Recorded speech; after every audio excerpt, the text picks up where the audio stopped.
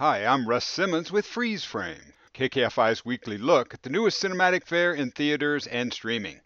Women Talking is an award-winning film adapted from a 2018 novel by Miriam Toews. It's loosely based on a true story about a group of Mennonite women who gather to discuss what to do when they become victims of sexual attacks by the men of their colony. The solid acting ensemble includes Rooney Mara, Claire Foy, Jessie Buckley, Judith Ivey, and Frances McDormand.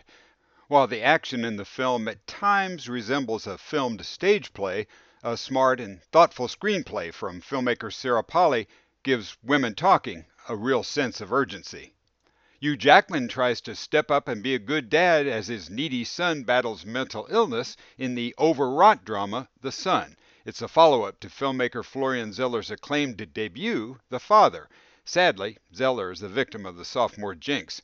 The only scene that works in this histrionic movie is a confrontation between Jackman's character and his own estranged father, played with intimidating malice by Sir Anthony Hopkins. Despite the fine acting by Jackman, Hopkins, Laura Dern, and Vanessa Kirby, The Son is a manipulative and affected melodrama that never rings true. Anna Kendrick plays a woman contending with a psychologically abusive boyfriend in the quietly unsettling drama Alice Darling. Things come to a head when Alice lies to her boyfriend and goes off on a vacation with two close friends, played by Tio Horn and Wunmi Mosaku. Kendrick's subtle performance underscores the damage her character endures as she struggles with self-blame and self-doubt.